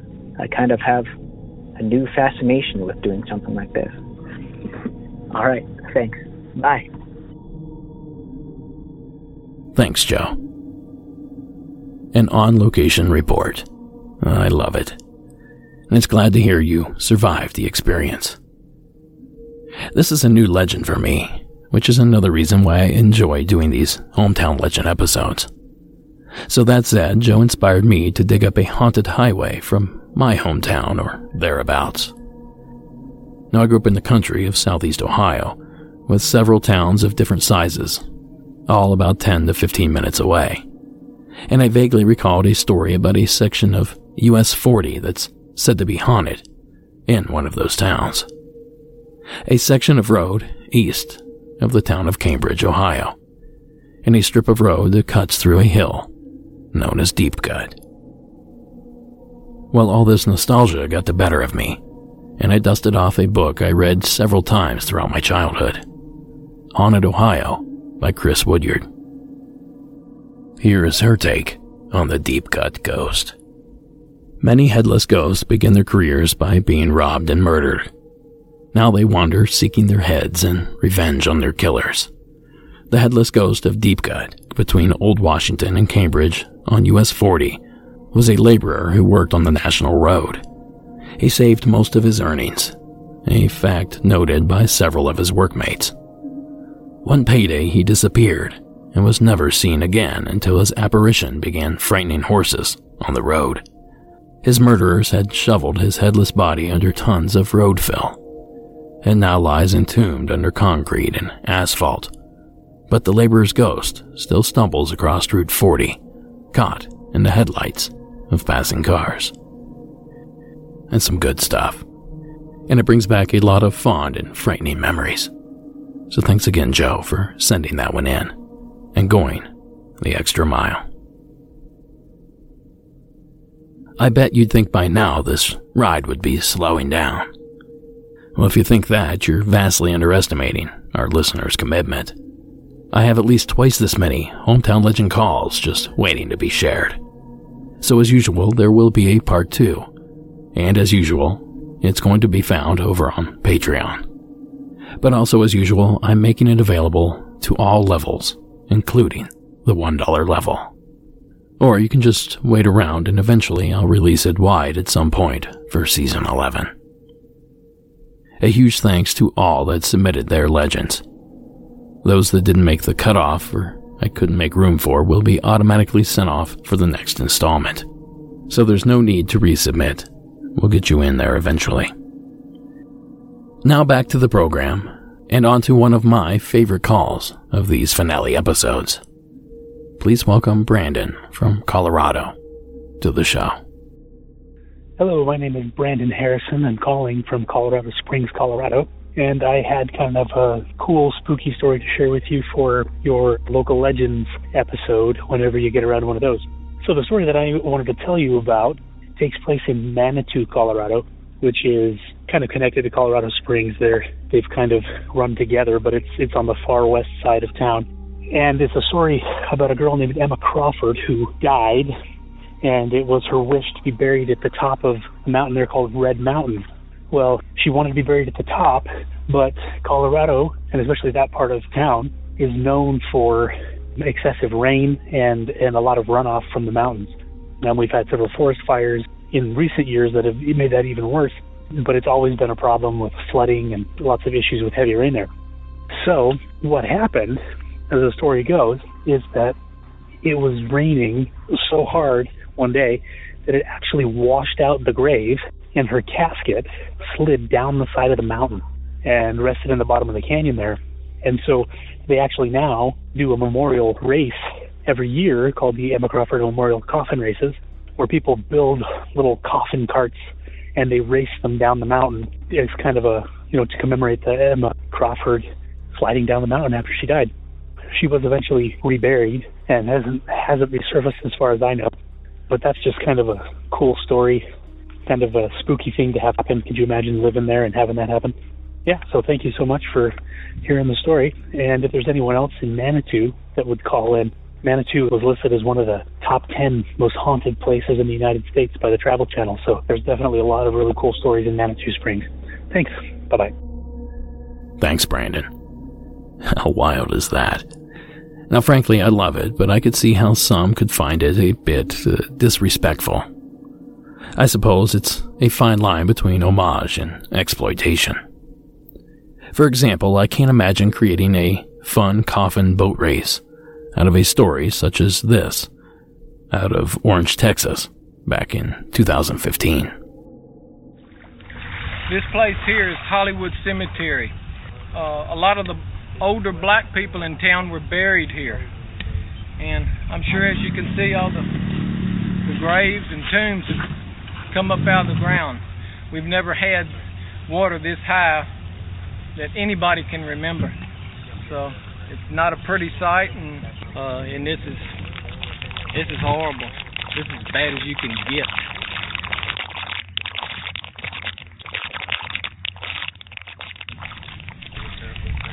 smell, I guess, death and formaldehyde mixed into one. You know, we walked around a little bit to investigate, and after 10 minutes, your nose starts burning. So it's something we don't wish on anybody. We know what it was like, I guess, when Katrina hit New Orleans and the bodies were coming up. We never know it'd come here and get us. We're hoping to get this city back, put together. You know, we did it for Rita, and we're going to do it again here. Now that story is courtesy of the Associated Press. Now perhaps it's the age of the tragedies that separate it for us. Maybe everyone that knew and loved Emma Crawford was already long gone themselves, whereas the poor souls in this flooded cemetery still have living relatives that care about their remains. I'm not trying to spark any debate of any kind, but instead I'm making an observation that not all tragedies with the dead are looked at the same way. And all that said, when we're able again, I'd really like to visit this Colorado town, and maybe even catch a race or two myself. Sorry, Emma. And thank you, Brandon, for sharing the tale. Well, since we have the dead on our minds, let's venture to the Pacific Northwest. Washington, to be precise, where Morgan has another cemetery tale for us. Hi, my name is Morgan, and I just started listening this spring when COVID occurred, and I'm loving the podcast, and I thought I would call in. I'm from Washington, and this is a story about baby graves. So one of my best friends, Renee, and I have always been interested in the creepy, supernatural, haunted, all of that stuff. And it's not to say we weren't scared. We always were. It was just very interesting to us. So these incidents take place in the summer and fall of 2004, and it was right after we graduated from high school. We lived in Richland, Washington, but the baby graves are located outside of Benton City, Washington, so about 60 minutes from our homes in Richland. And we had heard about the baby graves, that they were supposedly haunted, and you always hear tidbits from people, mostly teenagers, going out there and getting scared. And really the only thing of note that we ever heard was that there was a local farmer who was always chasing people off in his pickup truck and scaring people. We finally made a series of several trips out to the baby graves, always at night, and wanting to find out for ourselves if it was haunted or what it was. So as you get closer to the location, you go through kind of a desolate canyon and you lose all cell service. Then you come out of it and it's a flat, wide expanse of farm fields. And there's really no lights or structures or anything out there. And we kept driving until we hit a cross section of Cemetery Road. And from there, you just drive along this gravel road until we came upon this old-looking fenced-off enclosure. And I think it's important to mention that at no point was there a private property or no trespassing signage. And we parked right next to the fenced area and got out. And you enter through this small, rickety swing gate. And it's this kind of just small little enclosure out there, and there's nothing around it. There was no lock on the gate, although it did appear very old. And inside the enclosure, it's pretty unremarkable. There's no vegetation, although it's clearly not really tended to. There's some weeds, things like that. On the opposite side of the enclosure from where you walk in are several extremely old graves, spaced out erratically. They kind of vary in design and structure, but all of these graves are children. There's also one white picket fenced in. I believe it's the shared grave of two deceased twins, if I remember right. So this was the baby grave, and it was certainly unnerving. It apparently, if I remember correctly, used to be a normal, old graveyard that had been excavated, and yet they left behind these children's graves for whatever reason. And the dates range from the 1800s to the early 1900s on the gravestones. So I've heard different accounts where people say it's haunted, that the children's ghosts wander aimlessly, confused at having been left behind or separated from their family. I've read historical accounts saying that the children died of the flu, hence the stories of children calling out for their mothers, and some visitors even leave baby toys as a token of respect. So on the various trips out there, different things happen. So this was in 2004, so wasn't the same technology that we have today. We had our old Nokia phones. On one trip out there, when the service was completely lost in the canyon, including the car radio, all of a sudden the radio station came through so loud and so clear, and the lyrics said, "I killed my baby today," which was super strange and freaked us out at the time, but that could absolutely just be chalked up to randomness, although it never happened before or after. At one point, Renee's cell phone rang, and the screen was completely blank, and it just kept ringing and ringing, which was really unusual for those old phones at the time. That never happened to us before. Still could be a glitch. Another time we were out there, and upon leaving and getting back in the car, we noticed that the front windshield looked really grimy, and upon inspecting it with a flashlight, the front windshield was covered in children's handprints. A lot of the time we would leave the car doors open so that the dome light would stay on, and so we could quickly jump into the car to make a fast getaway in case the crazy farmer came around. I cannot remember if the handprints appeared to be made from the inside or the outside, but they hadn't been there on our drive-in. So of the several times we had gone out to the baby graves, we were always with each other, but at times we would bring out another friend with us who was curious. I cannot remember if a friend was there with us at this time when we had the handprints, but we never broke up as a group when we had someone with us. We were always together, not venturing out alone or leaving someone behind. And I say this because I don't think it was possible that someone would have broken away from the group and made the handprints as a prank without someone noticing. I'm totally open to other theories of how the handprints got there. Maybe we didn't notice them on the way, but when the light shines through the windshield, you see those things pretty clearly, and I don't see how we wouldn't have seen them already on the way up there since it was night. Also, if some crazy person was hiding out there, I think we would have seen them while it was dark and there's really no lights around. The land is very flat and barren. There's zero obstructions to hide behind. You can't even hide behind the fence post or anything like that, or even really a gravestone. The fence is barbed wire and see-through, and just the fence posts and everything else is so thin or short. Once your eyes adjust, when you're out there, you can see everything. We were always kind of jumpy if tumbleweeds or leaves or something blew by. Also, there are no small children in either of our families that could explain how the handprints got there when we left the car unattended. And with how grimy and visible the handprints were, I think we would have noticed them on the way there, but who knows? So I would say the most remarkable incident was when Renee and I decided we were going to go full Ghostbusters and try to use some recording equipment. We borrowed some fancy recording device from Renee's dad. No idea what kind exactly, but we used a brand new tape that we unwrapped ourselves. Our friend Chris came with us on this outing, and we drove back out. And once we were inside the graveyard, we sent the recording device on a flat stone surface right near one of the gravestones. I can't remember which one. There was no other obstructions around, no plants, tall grasses, or otherwise. On the recording, you can hear Renee, Chris, and I attempting some clumsy attempts at saying hello to the supposed ghosts, that we mean them no harm, asking questions such as, do they have any message they would like to get out, anything for us to know, or if they minded us being there at all. Eventually, we all went back to sit in our car and invited them to, say anything on the recording while we were away. So when we listen to the recording, you hear us leave, get back in the car, and then there's just silence.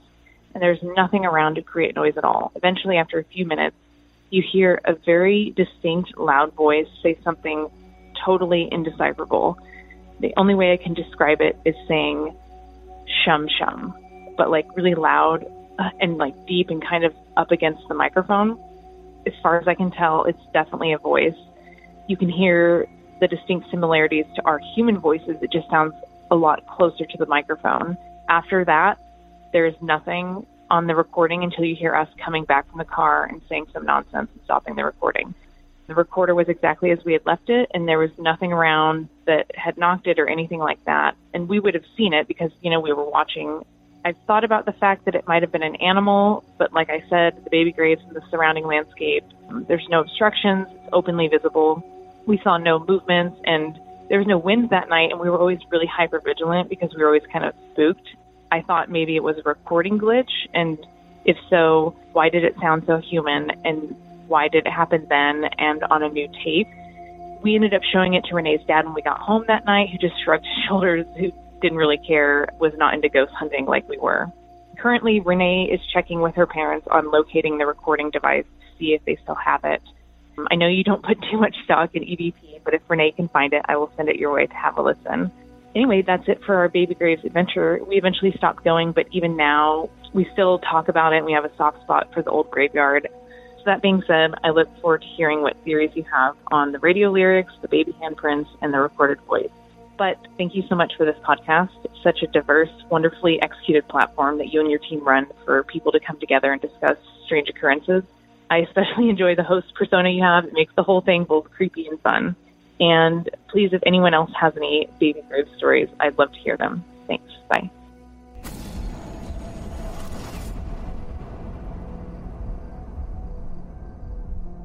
Thanks, Morgan. I guess we can lump strange graves and graveyards in with water monsters and haunted roads.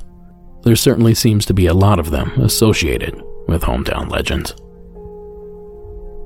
And if you don't mind, I'd like to add another to the pile. The grave of George's werewolf girl. Tucked away in Talbot County, Georgia, is the grave of Emily Isabella Burt, a woman widely believed to have been a werewolf. Like all good stories, this one has gone on to be legend, though one that is all but forgotten, except in the South. As the tale goes, the wealthy Burt family were prominent members of the town now known as Woodland. Unfortunately, the patriarch of the family died fairly young, leaving Mildred Owen Burt to care for her children alone. Rather than dote on them all day, Mildred shipped her kids off to school in Europe, which should give you an idea of how wealthy the family was. When Isabella, the shyest of the children, returned from Europe, her family began to notice that she was complaining of insomnia and slipping off in the middle of the night. Isabella claimed that she was going out for a midnight stroll, unable to fall asleep, but her mother couldn't shake the feeling that something wasn't quite right. At the same time, local farmers were dealing with a rash of sheep killings each night, walking into the fields in the morning only to find them littered with the mangled carcass of their livestock, seemingly the victims of a wolf attack. Now together, the farmers concocted a plan to end the slayings once and for all, and started nightly hunting parties with the intention of capturing or killing the beast responsible. After weeks of failed attempts, the frustrated farmers consulted a strange old man from Eastern Europe. He claimed to know what they were up against, and it was no regular animal. It was a werewolf. The old man instructed the farmers to melt down their silver crucifixes and fashion them into bullets. Then, by the light of the next full moon, attempt their hunt again. Just as the old man had said, the hunting party came across the silhouette of a giant, wolf-like creature in the light of the moon, and fired their rifles in its direction. One shot connected, and the creature ran off, letting out a painful scream. The attacks never happened again. Meanwhile, Mildred had followed Isabella into the woods, eager to discover what her daughter was up to all night, only to find her daughter passed out bleeding from her hand. It appeared that she had been shot. After the wound had been patched up, Mildred sent Isabella off to Paris, where she visited a doctor that specialized in lycanthropy. According to all the legends, she returned to Georgia a few years later, cured of her mysterious ailment, and lived out the rest of her life peacefully. In 1911, at the age of 70, Isabella died, and after much controversy was buried in the holy ground in the Owens and Holmes Cemetery in Talbot County.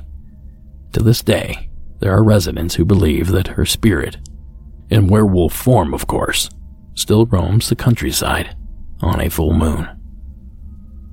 Now, that article was courtesy of roadtrippers.com. So I think it's safe to add Emily Isabella Burt's name to the long list of legends such as Rhode Island's vampire Mercy Brown and the ghoul of the W.W. Pool Crypt in North Carolina. True or not, these details make for incredible legends. So thank you again, Morgan, for sharing your entry. And here we are, folks. We've reached the end of the road and the conclusion of this finale episode. Almost. But first, here's an anonymous entry from Big Sky Country. I am calling because I have a potential hometown legend for you. I say potential because it is not my hometown. 4 years ago, I moved to a small town in Montana. I'm not going to say the name of the town, out of respect for the person I first heard this story from. But it's a small mining town, and there are a couple different cemeteries on the hill surrounding the town.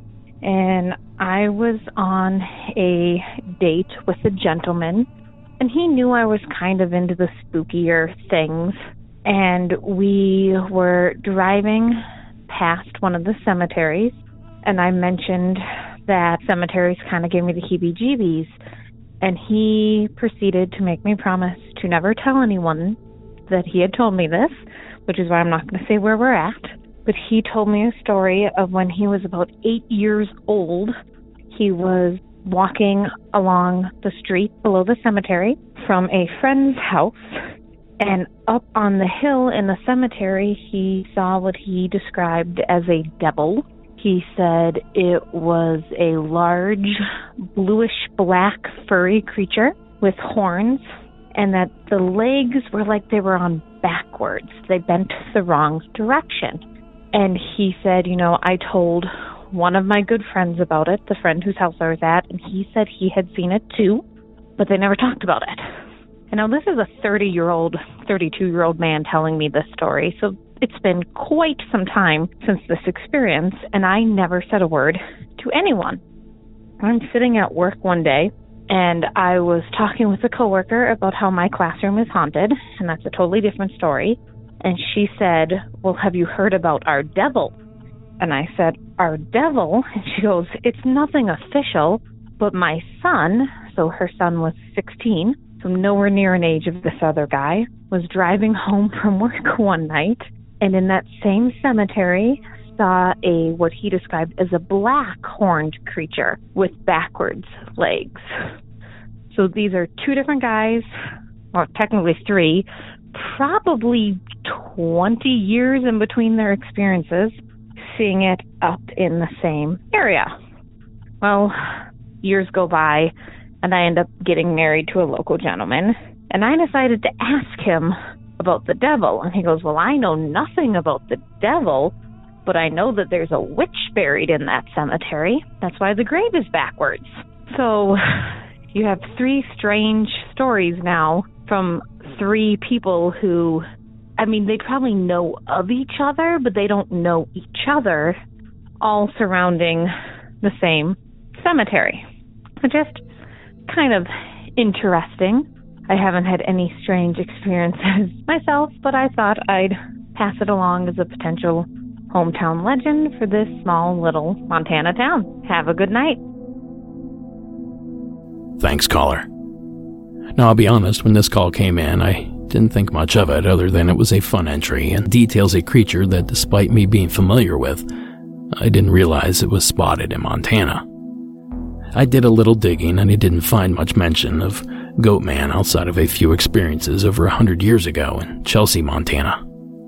But I had no way of knowing if that's the same area. Montana is a huge state. Then I stumbled upon the following entry from Deanna, that suddenly narrowed down my search parameters. Hey Derek, this is Deanna again. I'm actually currently listening to Season 4, Episode 19, and we're at the morning announcements, and you were talking about the hometown legends. Something you said completely reminded me of something that a gal I went to school with back in Montana during the middle school era had told, I guess, our class about, our homeroom class. So this isn't really my story. This is my recollection of her story about a hometown legend from tribal lands up in Browning, Montana. I don't really have a whole lot of information, but I do recall her being very concerned and, I guess scared. So she was explaining to either myself or the classroom about the Goatman of Browning, Montana, and how there's this specific stretch of highway where a Goatman typically will run parallel with cars or will stop vehicles by standing out in the middle of the road on this highway. I guess he looks like a little satyr, like the one off of the Disney movie, the Hercules. But he's a smaller goat in stature, goat man. But he does have the curled horns, and he's got red glowing eyes and fangs for teeth, and, he was just... She was scared. I remember her being absolutely terrified. Like I said, I don't have a whole lot of information about it. It is kind of like a tribal legend about a goat man that haunts the highway up there. He's either ghosted, like he disappears, or he is solid. It really depends on the story and who's telling it. But I thought I could call in and share that with you.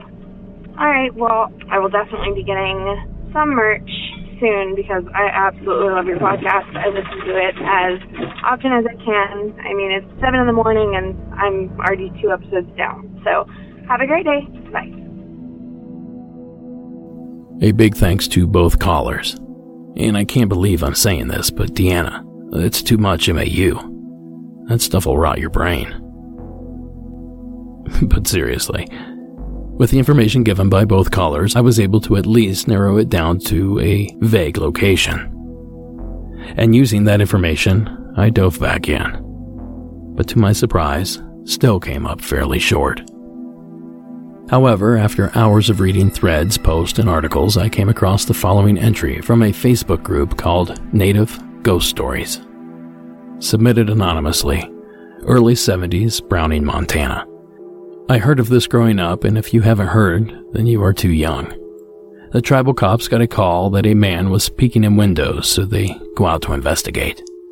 Upon their arrival, they find a man, but he's not a man. He is short and very hairy. He runs from them, and the cops chase him all the way to the old housing building, where they are able to corner him. They have spotlights on him, and he starts to run in a circle. Then the circle gets tighter and tighter.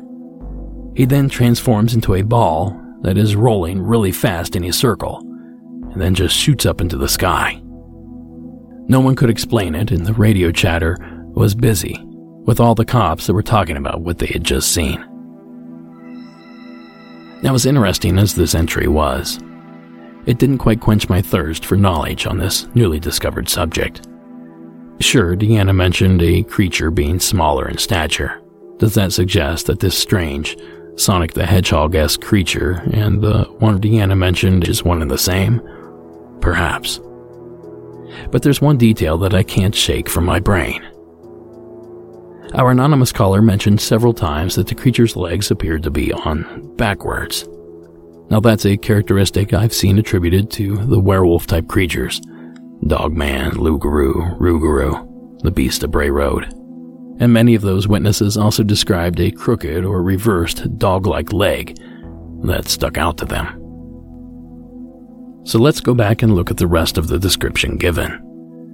I'll describe the creature as being hairy, with blue or black fur, red or glowing eyes, and horns atop the head. Well, I can't help but notice that both the Dogman and the Montana Goatman share many of the same attributes. And if you mistake pointy ears for horns, well, this speaks volumes. So armed with that information, I went back to work. And wouldn't you know, I struck gold. The following excerpt is from an article by the Asia Times, published on September 8th, 2020, written by Dave Makachek. He begins the article by explaining that he was with a group of rangers in Glacier National Park when one told the following story. We drank beer and chatted over a fire, the young rangers tossing out stories, but there was one told by a female ranger that I never forgot. It involved a mysterious cabin, a place called Two Medicine. She was terrified of it, she said, and she would never dare go there, especially at night or alone.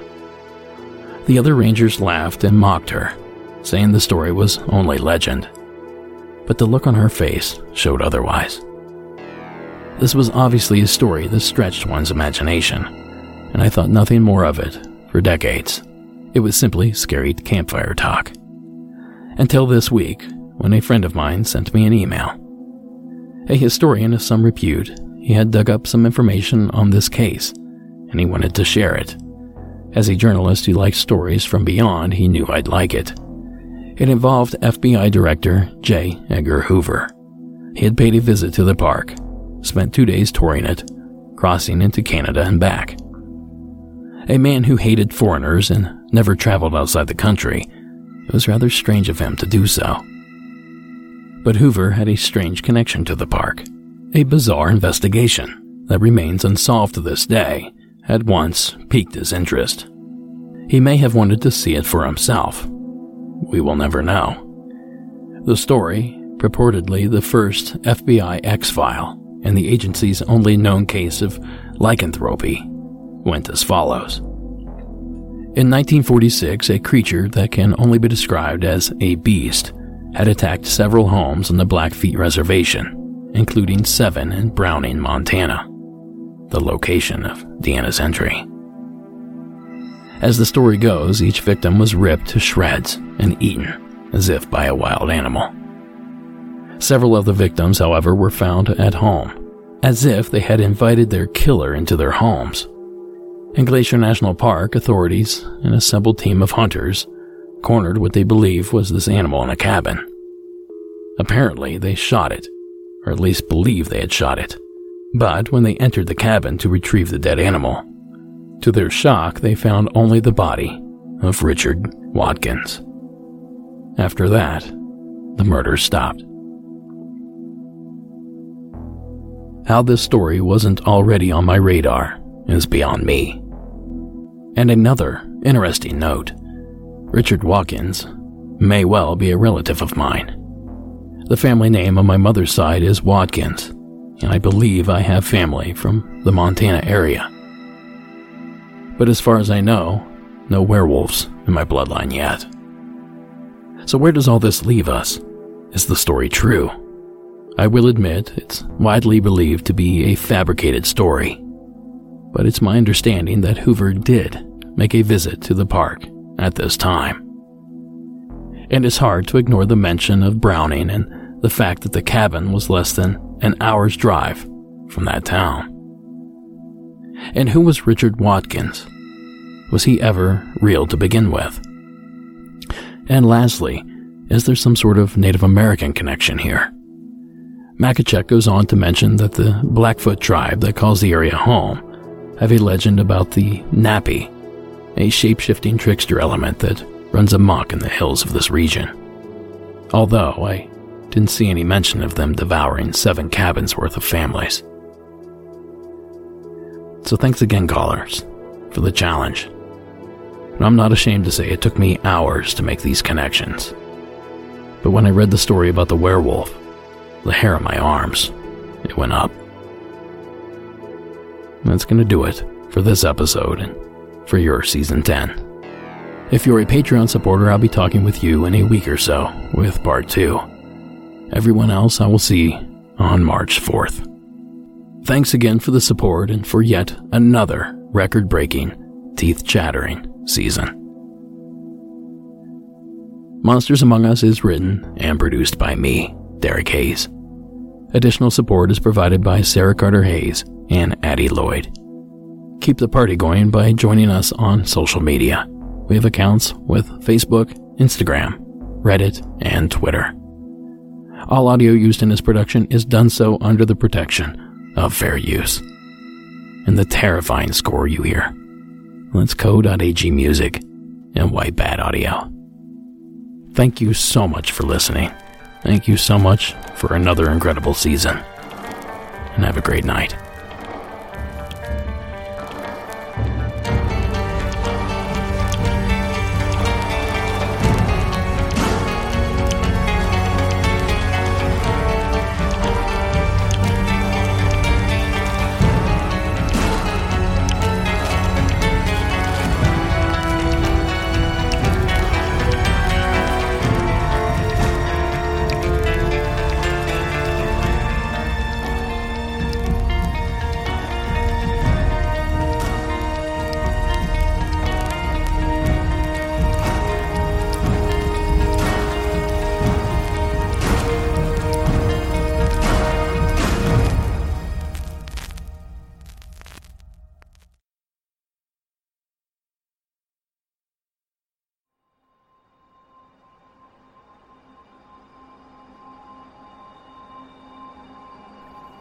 Now, I haven't decided if these secret entries will follow me into Season 11 or not.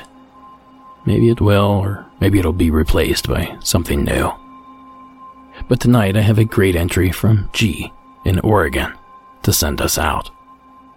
But first I have to share with you an entry by G from Patreon's Monsters Among Us Beyond number 33.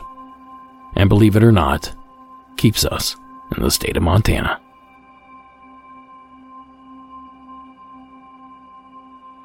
Hey Derek, I'm just going to go by G, and I'm calling from Central Oregon, but I'm originally from Montana.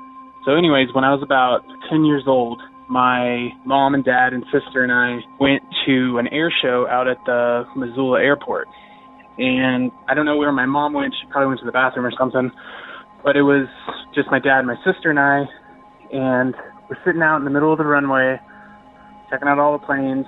And it was middle of July, super hot, clear day. And my dad, he's like, hey, check it out, a UFO. And he points up at the sky, and we're like, yeah, sure, Dad. But he's like, no, seriously, check it out.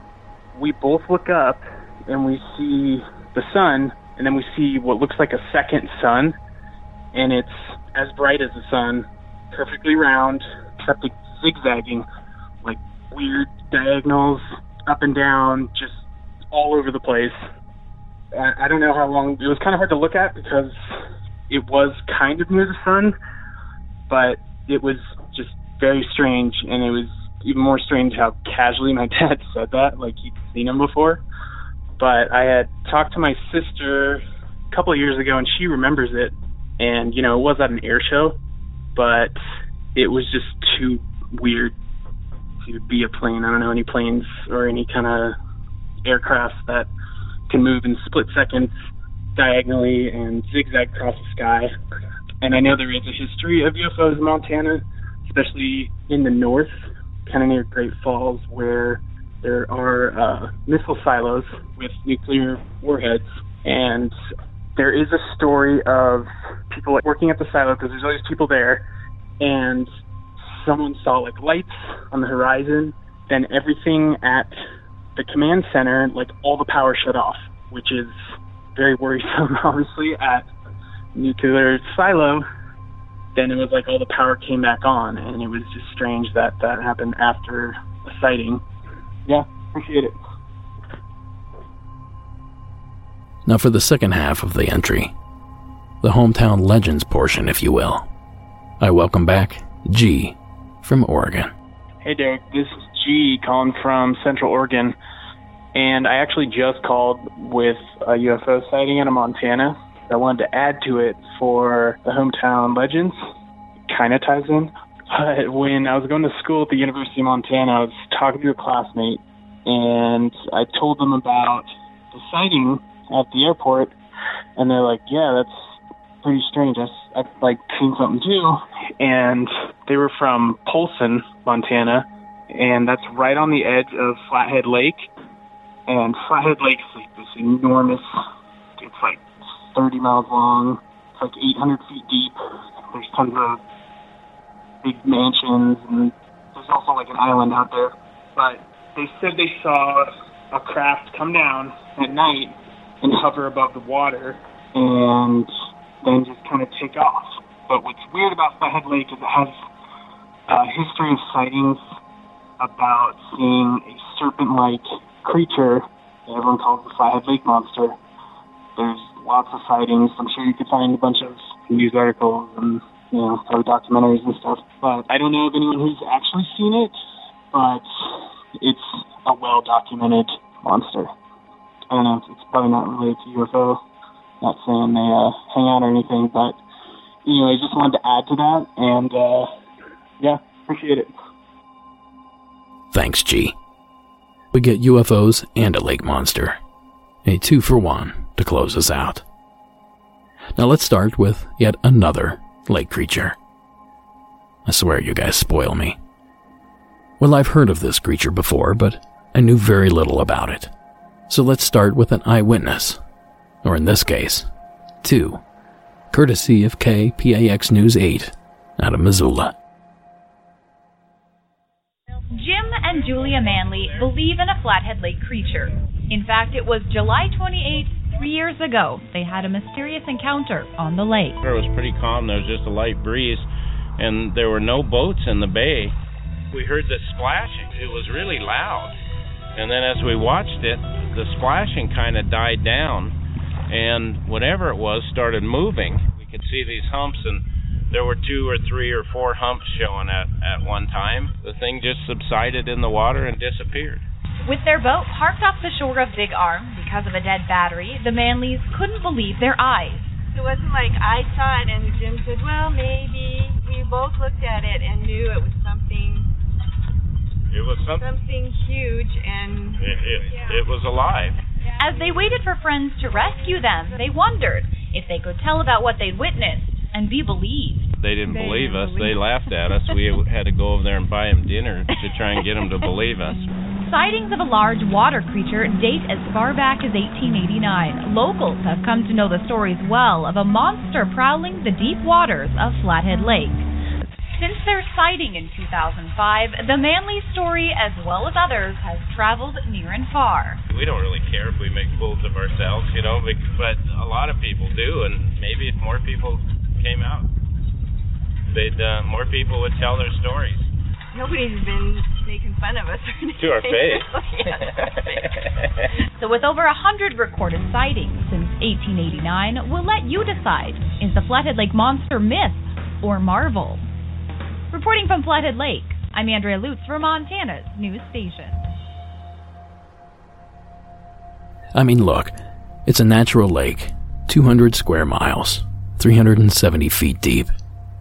Maybe it's the same creature bobbing around Lake Okanagan or any of the other northern lakes Jeremy mentioned earlier in his submission.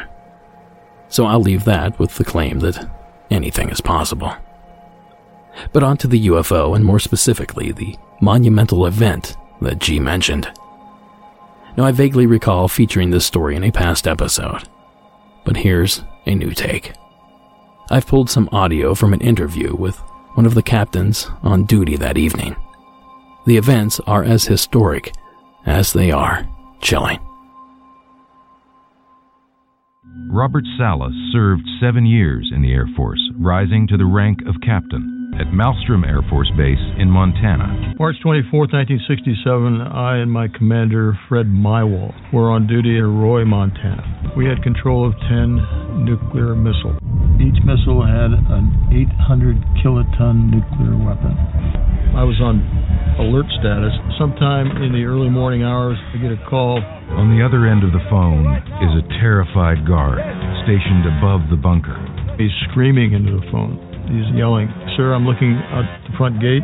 I see this glowing red object." They were flying very fast across the sky, stopping on a dime, reversing course, making 90-degree angle turns, making no noise. These guys were very, very frightened. It was a critical situation. Suddenly, the unthinkable happened. The lights turned from green to red, red meaning unlaunchable. Everything went red. All 10 missiles were disabled, every single one of them. If we were given the order and if we had to go through our launch procedures, they couldn't be launched. I'm thinking we're under some sort of an attack. A week earlier, another missile launch crew at Malmstrom Base reported seeing the same strange lights, and seconds later, their nuclear warheads also go offline. All 10 of their missiles went down while a UFO was overhead. All 10 of our missiles went down. UFO was immediately over our facility. This was extraterrestrial in nature. I honestly believe that. I'm starting to wonder if Montana isn't a bigger hotspot than I originally imagined. I've never admittedly been to Montana, but I'll be honest, you guys have me sold. So thanks again, G, for the entries. And thank you for another amazing season. Please stay safe, healthy, and if you're experiencing hard times, reach out for help. Keep it spooky, and I'll catch you all next season.